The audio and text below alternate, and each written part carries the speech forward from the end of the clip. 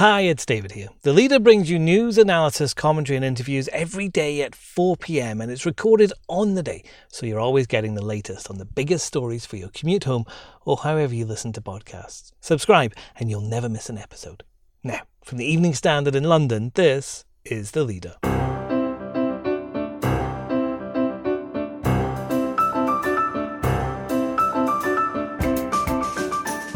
Hi, I'm David Marsland. M&S is cutting 7,000 jobs. Is it because so many people are working from home now? M&S traditionally has done very, very well with positions like secretaries and things like that. It's reasonably priced, it's reasonably smart.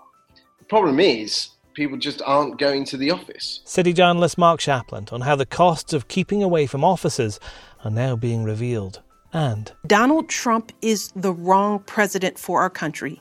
He has had more than enough time to prove that he can do the job, but he is clearly in over his head. They say Michelle Obama stole the show at the Democratic National Convention.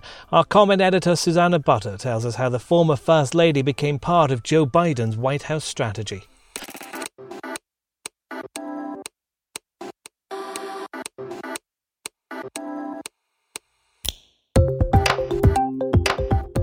Taken from the Evening Standard's editorial column, this is The Leader. For the whole thing, pick up the newspaper or head to standard.co.uk/comment. In a moment, M&S cuts thousands of jobs.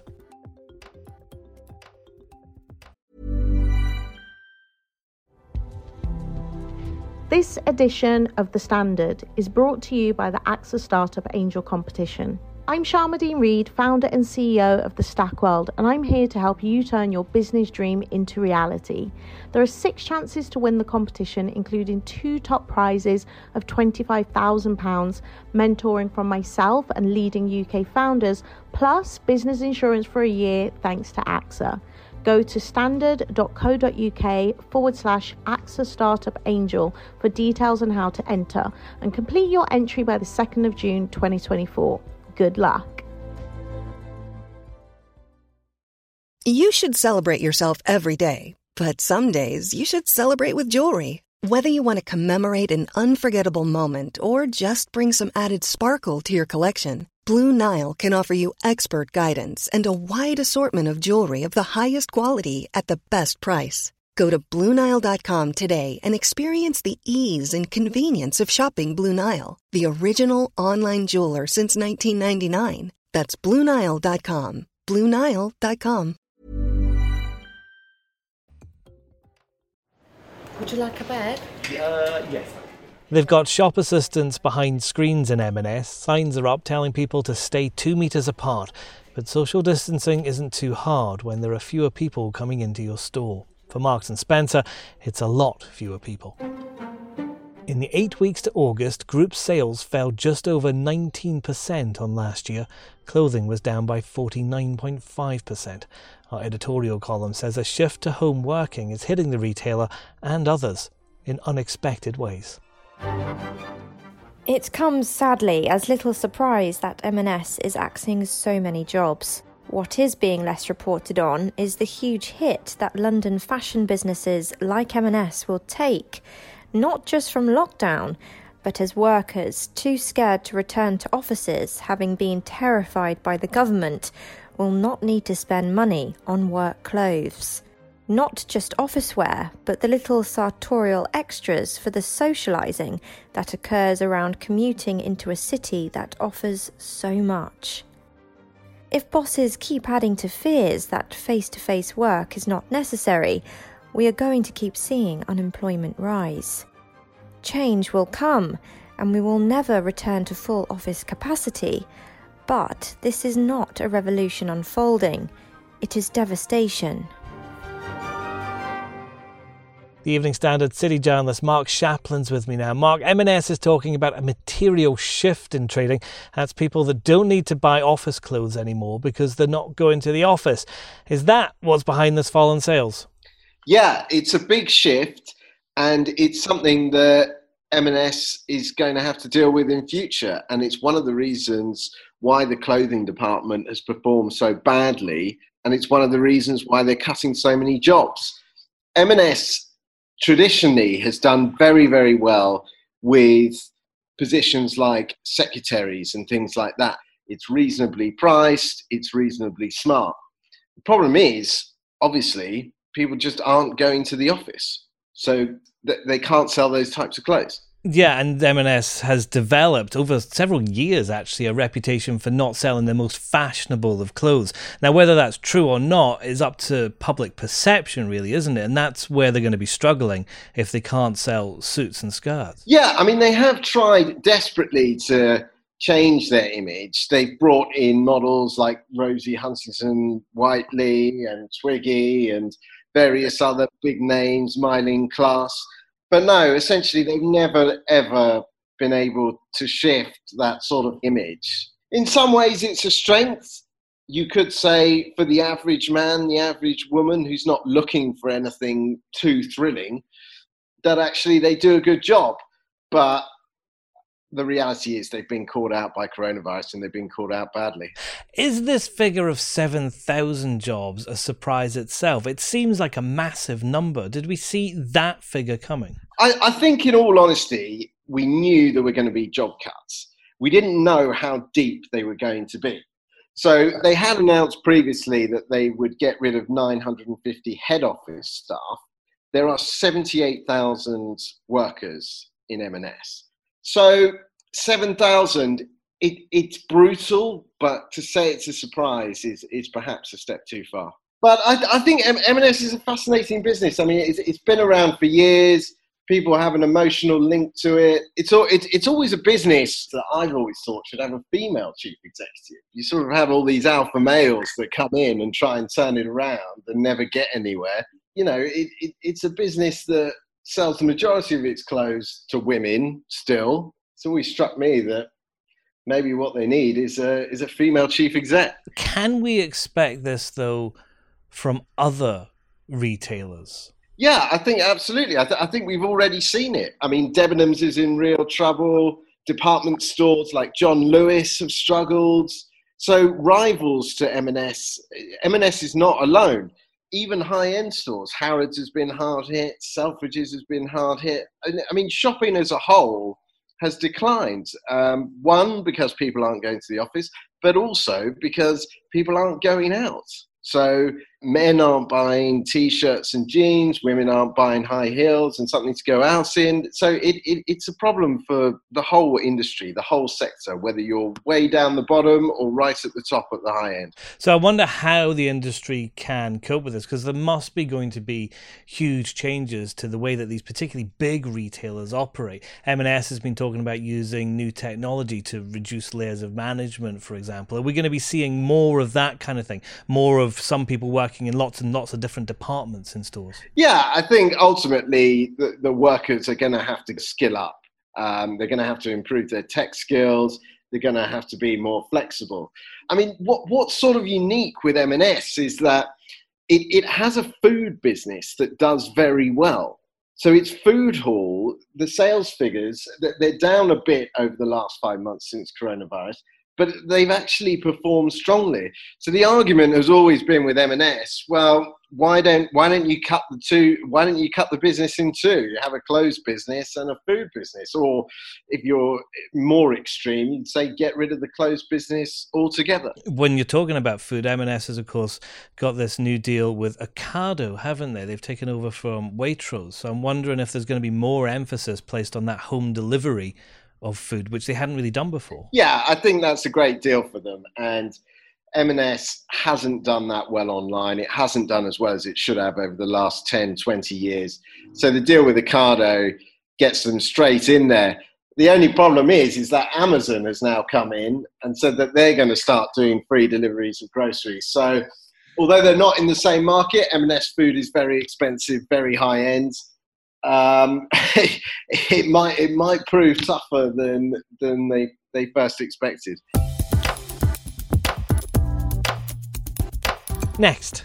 There were those who hoped that she'd be the vice president candidate, and by not being directly involved, I think her and Barack sort of become like America's parents. Susanna Butter on Michelle Obama's intervention into the race for the White House.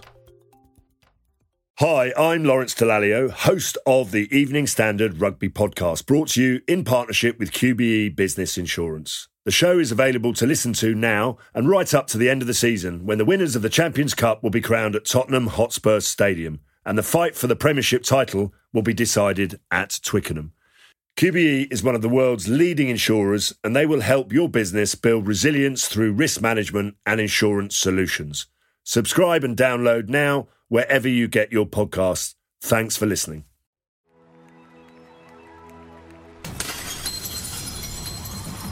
When Hillary Clinton led the Democratic National Convention in 2016, she shattered the glass on a massive screen as a huge audience erupted with cheers. These things are supposed to be about spectacle, televised to millions, designed to inspire. There's none of that this year. Coronavirus has forced the Democrats to hold a virtual convention with videos streamed over the web.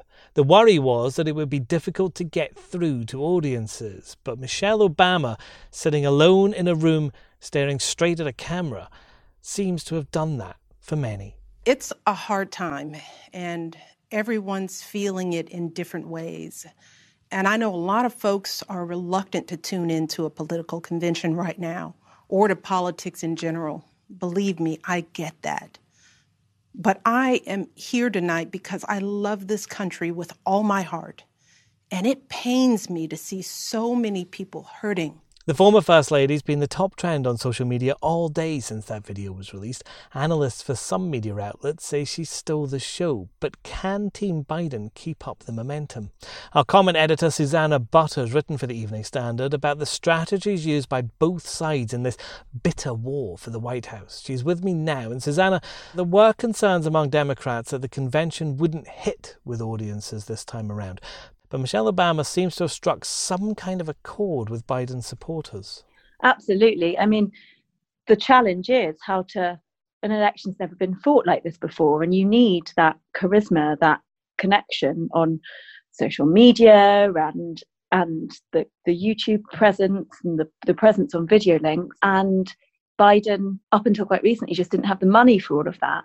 That looks like it's changed around now, partly because they have this historic new fundraising, but partly the Michelle Obama video, which was Michelle Obama doing what she does best, which is this eloquent, perfectly paced, personal, emotional, honest dismantling of Trump. And I mean, it wasn't malicious. It just came straight from the heart. She's got this way that I think a lot of people have spoken about. Anyone who's met her, there's people at Elizabeth Garrett Anderson School in London who've met her, spoke about just how her genuine interest shines through. And that is a huge asset, especially when you're faced with someone like Trump, who, I mean, clearly was rattled because he tried to respond to her with a tweet and it was hollow. It sort of almost drove home her point. It proved that you can't fake it to be president. Or you can for 4 years, but hopefully you can't to win an election. Interesting that she came out at all, though, because up until now, Michelle Obama hasn't really done much politically. She's been supporting causes, she's appeared, but this time she's gone out, she's mentioned Trump by name. It's a direct, though subtle, attack on her from a woman who had kind of shied away from making political points. I wonder how she could be being used by Biden as part of their strategy to get into the White House. I think it's very clever from both of them. I mean, there were those who hoped that she'd be the vice president candidate, and she said repeatedly she's not interested in that. She's interested in doing it other ways, and sort of by not being directly involved, I think her and Barack sort of become like America's parents. And you can see there's no agenda, there's no career move plan other than to do what's best for the country and help thousands of people who she genuinely cares about. And the way to do that, I think she feels it's time for her to speak. The way to do that is to get Trump out. I mean, everything about it was perfect, particularly her vote necklace, which I quite want one of those. The gold necklace with VOTE letters hanging down. I mean, to the extent that I almost slightly feel for Kamala Harris, because people have been sort of looking at her in light of Michelle on everything from her rhetoric to kind of frivolously, but importantly, her style as well. People have been saying she needs Michelle Obama style, which is a different argument. But it's almost like they've been driven to this because the economy is such a shambles. The way that Trump's downplayed the virus means that they can't not speak out. I mean, if you look at Barack as well, he's tweeted sort of 3 times the amount that he usually does. He clearly cares. He wants to do something. And Biden knows this. And he's using it because why wouldn't you? Yeah, interesting. Barack Obama was tweeting out his summer playlist, which doesn't look political, but then you look at it and it's highlights of what's about to come in the DNC. And of course, it's getting people engaged because he's always been smart with social media that way, isn't it? It's all political. It's stealth politics. It was another mark of their success that Stephen Colbert on The Late Show, who usually doesn't discriminate on who he mocks, he couldn't make a joke out of Michelle Obama. He just was so impressed, had to take it so seriously. Something else was interesting at the convention was Bernie Sanders did a video as well. He and Biden had a bit of a tussle as they were fighting to be the candidate for the White House, but he's very much come out and tried to get his supporters to get behind Joe Biden. The question has been, how left will Biden go in this campaign, isn't it? And is that being answered at all, Susie? Yeah, that's a fine line to tread, isn't it? Because there's those far left people who think Biden's really right wing, and I think Trump knows that. Trump's bringing up some of those points. There's the African American vote is really important, and I think Jared Kushner is trying to sell Trump as the unbelievably as the candidate with the best record on race, and also the suburbs question. The Americans really value that, and because Biden's been in politics for such a long time, which is an advantage in many ways, it means that any weaknesses within all of that, Trump's going to call him out on, and which could end up getting some of the right and the left support that Biden so desperately needs. So, I mean, and also there's quite a long way to go. So even though Biden's had this huge surge forward, boosted by Kamala, every endorsement counts, and that's why the Michelle Obama thing was so huge. And as you say, it's brilliant that Bernie Sanders has come on board. Hopefully he can get the Strokes to play a song. But one thing that Joe Biden is trying to play as a strength but could work against him are these connections to the Obama administration, are that he was vice president there, and he has members of the team that was with him at the White House with him again, doesn't he?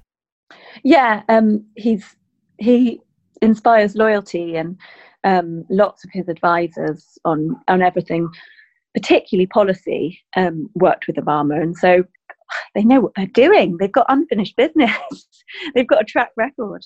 I mean, I suppose he must want to be careful so it's not just Obama 2.0. But a lot of those people will still be around, and then the risk is that the people who didn't like Obama, who thought he was too far right or failed on various things, might be put off by that. So I think up until now he's sort of underplayed that a little bit. So we can imagine that although she isn't going to be vice president, Kamala Harris would get that position if Joe Biden wins. We can probably expect Michelle Obama to appear at the White House at some point over the next 4 years after this election, couldn't we? I hope so. I hope she won't be able to keep away. I spoke to one of her aides for a piece, and they very much said that while she's not a career politician, she very much wants to make a difference, and working with Joe Biden and Kamala is a way to do that, is a way to further those causes. And she's pragmatic, and if that's the way to change the world, then they'll do that. But at the same time, I think brand Obama does have this value now in being one step removed. And that's The Leader. You can read more from Susanna at standard.co.uk. This podcast is back tomorrow at 4 p.m.